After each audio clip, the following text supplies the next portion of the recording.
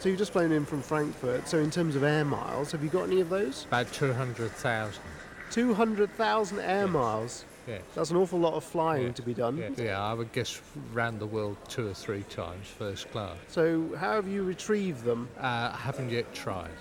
Not at all. Not at all. Why's Too that? busy. I don't know. I hear actually that there are difficulties. The number of seats available are quite limited. People like myself who do a lot of business travel have at the end of the day tried to then sort of use the air miles on popular routes, Venice or the south of France. And they've said when they've come to it, it's been difficult to actually get seats on the flights they want to do. I've had no problem at all. I've used them many times and reclaimed them while I was dating my husband, who was living in Germany at the time, so it was easy. So you clocked up a few miles backwards and forwards for romance?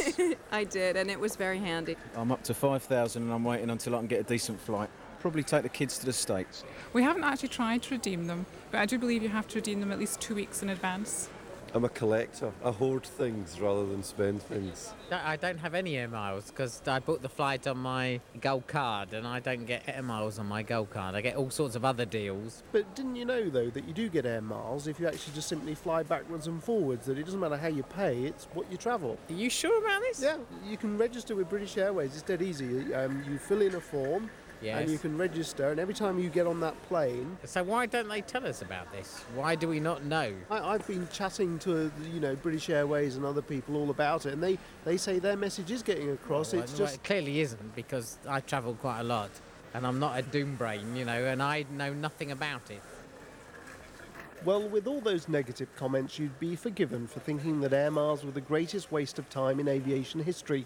Well, I don't agree, and basically the reason I don't agree is that I used 500 of mine last weekend over the holiday, to fly up to Edinburgh, free of charge as it were, and basically I had a very pleasant 4 days.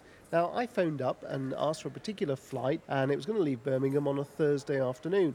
Now, it turns out that the computer calculates from a year past what basically the loading on that plane is going to be. And I was very lucky. The previous year, not many people wanted to fly, and therefore there was a seat available. So I got my first choice. I didn't need to shop around or to hassle or to argue. The only thing I had to pay, though, which was a bit annoying in a way, was a £25 surcharge. And the surcharge basically was because I booked within 2 weeks of my departure. So you could argue that was my fault, but it was a little bit of a restriction, which was a bit unwanted. But the company has gone out its way to basically say and tell me that they do their best to allocate things, and the horror stories you hear really just aren't true.